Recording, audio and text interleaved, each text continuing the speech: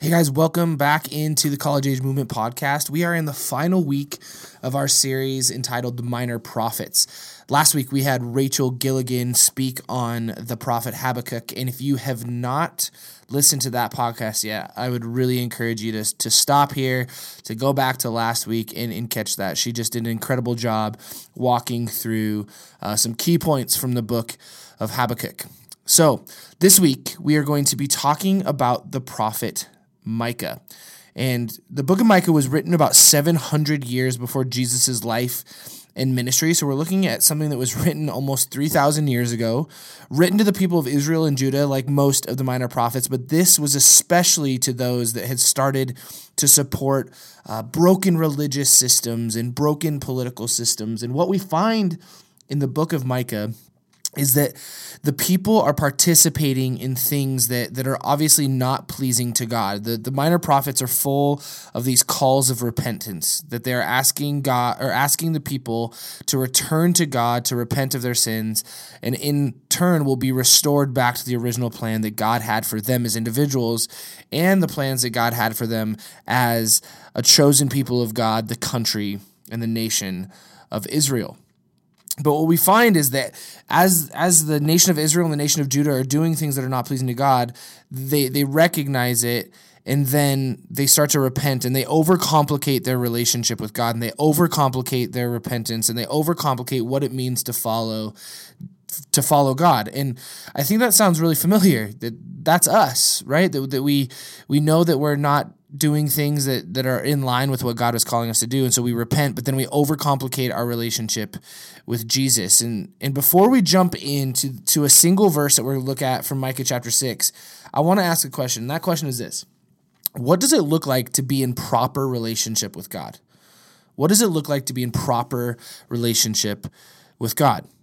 I think we would all have some similar answers, and then some of us would have some not so similar answers. But what we're going to see in Micah chapter 6 is a framework that the prophet lays out about what God wants and touches on things that are actually talked about throughout all of the minor prophets, that there's these little nuggets of coming back to God, and this is what God is looking for, and it's not complicated. It's just this obedience factor is so important. And then Micah in chapter 6 lays out a single verse that has three key components of what it means to be in proper relationship with God. And if the people of Israel and Judah, and if you and I would step into these things, we will be in a healthy relationship with Jesus. So Micah chapter 6 verse 8 says this: "He has shown you, O mortal, what is good. And what does the Lord require of you? To act justly, to love mercy, and to walk humbly with your God." To act justly, to love mercy, and to walk humbly with your God. So the first point this week is act justly. Act justly. I think we can all look at this statement and really question what it means to act justly. Justly is defined as morally right or fair. Morality is incredibly hard to pin down, isn't it? Like, everybody listening to this podcast probably has a different concept of what is morally right and fair. We all have so many different opinions on what that looks like.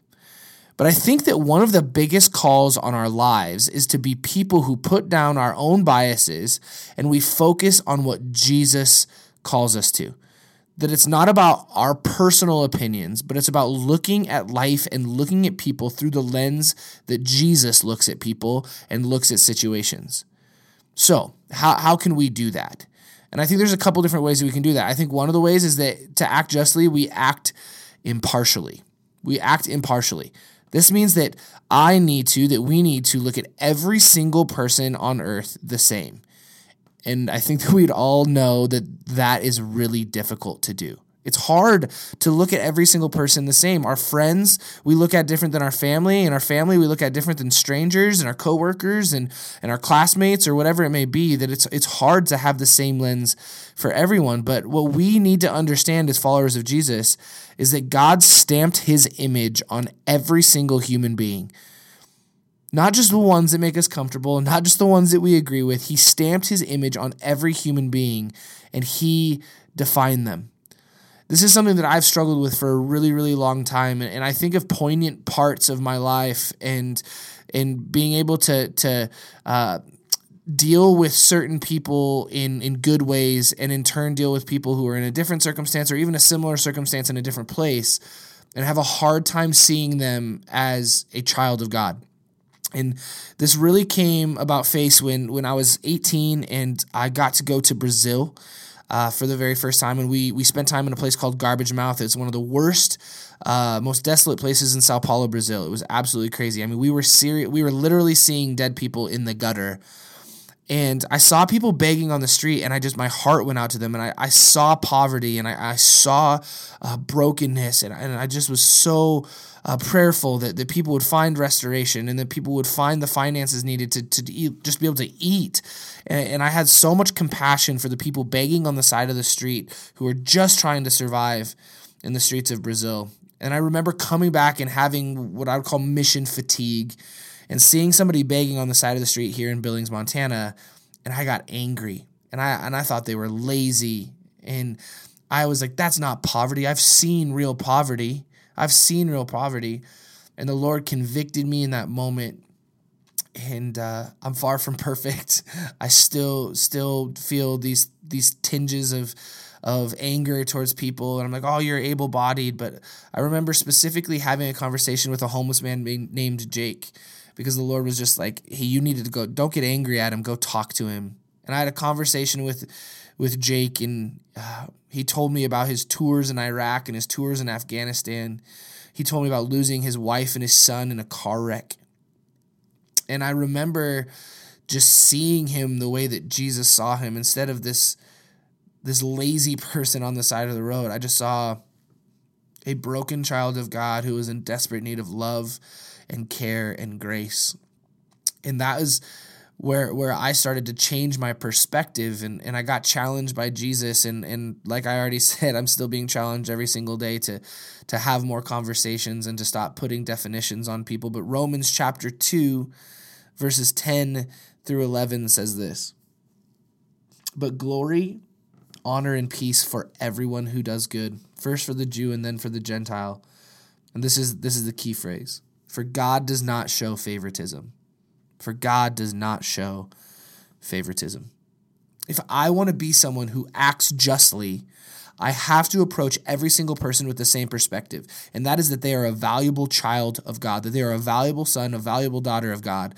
And culture has this tendency to divide us with definitions, but the only definition that matters comes from the Father.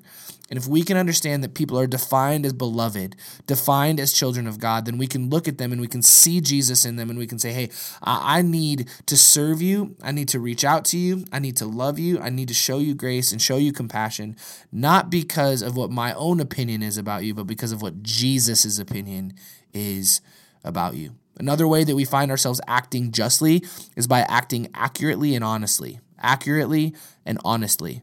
We cannot be people of exaggeration. We tend to exaggerate our own successes, and then we tend to exaggerate other people's failures. Like, oh, well, thank God I'm not sinning like that, or I'm not participating in that, or, hey, I've been doing really, really well. I haven't sinned in this way in 6 months, when really it's been 6 days, or maybe it's been 6 weeks, but we like to throw it out there and say, no, I've been doing good for longer than I would like you to know, or that's true. And so we need to be people who are 100% honest in all situations. You see, if I consider myself a follower of Jesus, my words and actions need to always be leveled in truth. Justice will be found in honest communication and action. That's how I act justly, in honest communication and action. Ephesians chapter 4, verse 25 says, therefore each of you must put off falsehood and speak truthfully to your neighbor, for we are all members of one body. We are all members of one body. In any and every situation, we have to be willing to be vulnerable. That is how we are going to see change. That means that we are willing to talk about our shortcomings and be honest about those things and call others out on theirs as well. That is where change will happen, is in truth and in honesty and in measured conversation. That leveled truth is always at the forefront of how we speak. That when people look at us as individuals or as a community of believers, say, hey, I don't always agree with everything that they're saying, but I always know they're being truthful in what they're saying. They're always being honest. And that is what we want to be as followers of Jesus. The third way that we can act justly is to act lawfully. To act lawfully. This is a fun one in the world that we live in right now. Like every person in our community, every person in the world right now probably has thought about not wanting to follow some of the rules that are being put on us, whether it be mask mandates or whether it be social distancing or whether it be anger at how people are protesting social injustices or whatever it may be. Like we're just in this convoluted, really messy, really crazy time where every single one of us looks at authorities and we say, I don't know if I agree with that. We find ourselves on either side, and then we get angry at other people who don't want to follow authorities, or people are getting angry at us that don't want to listen, and whatever it may be. We're just in this really awkward and really challenging season. But I think it's really important that we understand that the early church did not agree with political authorities over them, and yet they were still called to pray for them and not cause dissension. For us to be effective in showing people Jesus, we must do the same, whether we agree with people who are in positions of power or positions of authority or not. For us to act justly, we have to act lawfully, that we cannot be running around breaking laws and then expect people to see justice. Justice is found in honesty, and justice is found in communication, and justice is found when we still pray for and we still pursue unity. The unity would be a word that we put out in front of us and say, hey, I'm always going to be unified. I'm not going to always agree, but I'm always going to be unified. This is what I think is really important as we wrap up this point about acting justly, is that acting justly requires action, not mere talk. Speaking about injustices may make us appear like we care, but words do nothing to ease the pain of those suffering. Biblical justice is never divorced from acts of love and mercy. I want to say that again. Biblical justice is never divorced from acts of love and mercy. And that leads us into the second point, and that is to love mercy. To love mercy. What does it mean to love mercy? Mercy is defined as compassion or forgiveness shown towards someone whom it is within one's power to punish or harm. Compassion or forgiveness shown towards someone whom it is within one's power to punish or harm. What is really interesting about this second call is that our human minds don't do well with this because it can almost come in direct opposition to justice. Like justice is often people getting what they deserve, while mercy is receiving forgiveness when someone doesn't deserve it. But Ephesians chapter 2, verses 4-5 says, but because of his great love for us, God, who is rich in mercy, made us alive with Christ even when we were dead in transgressions. It is by grace that we have been saved. God, who is rich in mercy, made us alive even in the midst of our transgressions. What we have to understand is that if we want to follow Jesus, there has to be a whole lot of mercy in our lives. And living a life full of mercy is not easy. It is very difficult to do. It is almost not in our human nature. It's in God's nature. It's not in ours. And so we have to try to be more like Jesus and be people who are full of mercy. And that looks a couple different ways. One, with forgiveness, that we'd be people who are willing to forgive. People who are willing to step in and forgive people whom we have every right to be angry and upset with, but we're going to be people who are full of mercy and full of grace and full of compassion. We are going to be people who forgive. I don't know about you, but I don't identify myself as somebody who's really good at forgiveness. I struggle with it all the time. But I need to be, if I want to be a follower of Jesus and I want to be faithful to whom it is that he has called me to be, I need to be somebody who is full of forgiveness. I need to be somebody who's willing to serve without expecting any in return. That as we provide acts of service, that we're not doing it to get something in return or to get accolades or whatever it may be, that we are serving without expectation. That we are serving without expectation from others, and that we are serving without expectation from God. This isn't so that we have a bigger crown in heaven. We are just serving because God has called us to serve. God has called us to love. God has called us to show compassion. And then another way that we can live a life full of mercy is to be in communication or reaching out with people without expecting anything in return as well. That we would be people who are checking in, who are genuinely caring about other people, not because we want them to check in on us, but because we just genuinely want to know if they're doing all right. And in turn, we will find freedom in that we will find I feel like God has called me to be someone who has compassion, who has the time to check in on people, not because I'm going to get anything back from that relationship or anything from God in this, but just because God has called me to be someone who is always available. You see, true mercy reveals our heart, and if we can be people who truly pursue mercy in our relationships, people will see Jesus. They will see Jesus, and that's the whole goal, right? That people see Jesus in the way that we live and the way that we speak. The third thing is that we are to walk humbly with our God. Walk humbly with our God. I think we can all admit two things. One is that humility is a lot more attractive than arrogance. We are drawn towards the humble. When I was in high school, I was stepping into basketball in public school for the first time, and I was super excited. And there were two guys on our varsity team that were state. They made the all-state team. They were absolutely incredible, and they had two very different mentalities. One was just a tool. He was honestly just not a great guy, and he was probably the best player in the state. And then we had another guy who was really, really good as well, but he just carried himself with a ton of humility. And I remember being so drawn to him that I wanted him to be the guy that I modeled myself after, him to be the guy that I learned from, because I loved the way that he had skill and he had talent, and yet he had a ton of humility to go along with it. But the second thing that we probably can all agree on is that true humility is really hard to have. Our human nature fights against it pretty hard.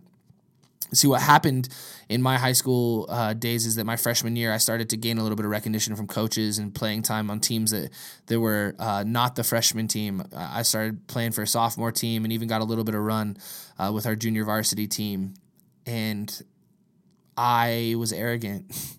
That even after watching someone and being attracted and drawn towards the humble, my human nature fought against that hard. And I became arrogant, and it took somebody, that same guy who I was wanting to model myself after, to pull me aside on a road trip and say, hey, you're acting like a tool. You're being arrogant, and you need to be knocked down a couple pegs. You see, he didn't love Jesus, but he was Jesus in that moment for me. That God used him as a mouthpiece to say, hey, this isn't right. This isn't the way that you should be acting. See, that is what we need to be, as people who have true humility. And Micah was pointing out generational flaws in Israel and Judah. He knew that they were having a hard time focusing on what God was calling them to be. One of the things that Micah is trying to communicate here is that we have to be people who put God and his call out in front of our own. A theme that we have seen throughout all of the minor prophets is that the people of earth, specifically the people of Israel and Judah, had decided that their way was better than God's way. At so many different points in their history, the people of Israel were told it would be a really good idea to turn back to God. It'd be a really good idea to turn back to God. And at so many times in our own individual lives, we have seen that turning back to God would be a really good idea. That we are in the midst of sin, we are in the midst of brokenness, and we know that it would be a really good idea to turn back to Jesus. Yet, like Israel, we have a really hard time staying committed to what God wants from us, and in turn, we miss out on what God has for us. In our inability to be the people that God is asking us to be, we miss out on what God has for us. We tend to be a people that take ourselves really seriously, and we spend a ton of time fixated on what we desire and on what we believe. And that's not always a bad thing. I truly believe that God created us to be a passionate people. However, we should be people who are willing to have more passion about what God wants than what we want. He is to be taken seriously. We need to stop taking ourselves so seriously and take him seriously. We need to take his will for our lives seriously. Those need to be the things that are out in front, that we are focused on all the time. So, with all that being said, I have 3 questions I want to leave you with this week. 1, are we truly willing to see others the way that God sees them? Are we truly willing to see others the way God sees them? 2, how can I tangibly show mercy to people in my life? And 3, his will or mine? His will or mine? Do I want to be somebody who is constantly having my will and my desires and my passions out in front, or do I want to put God's out there and figure out how those things work in cohesion? Hey, thank you so much for tuning in to the College Age Movement podcast again. We will be back in a couple weeks. We have a family dinner and trivia night here next week. So if you are in Billings, please come hang out 7 o'clock Tuesday nights. We'd love to have you here. If not, Look out for the next podcast. You'll see it in 2 weeks. We love you guys, and we hope to see you really soon.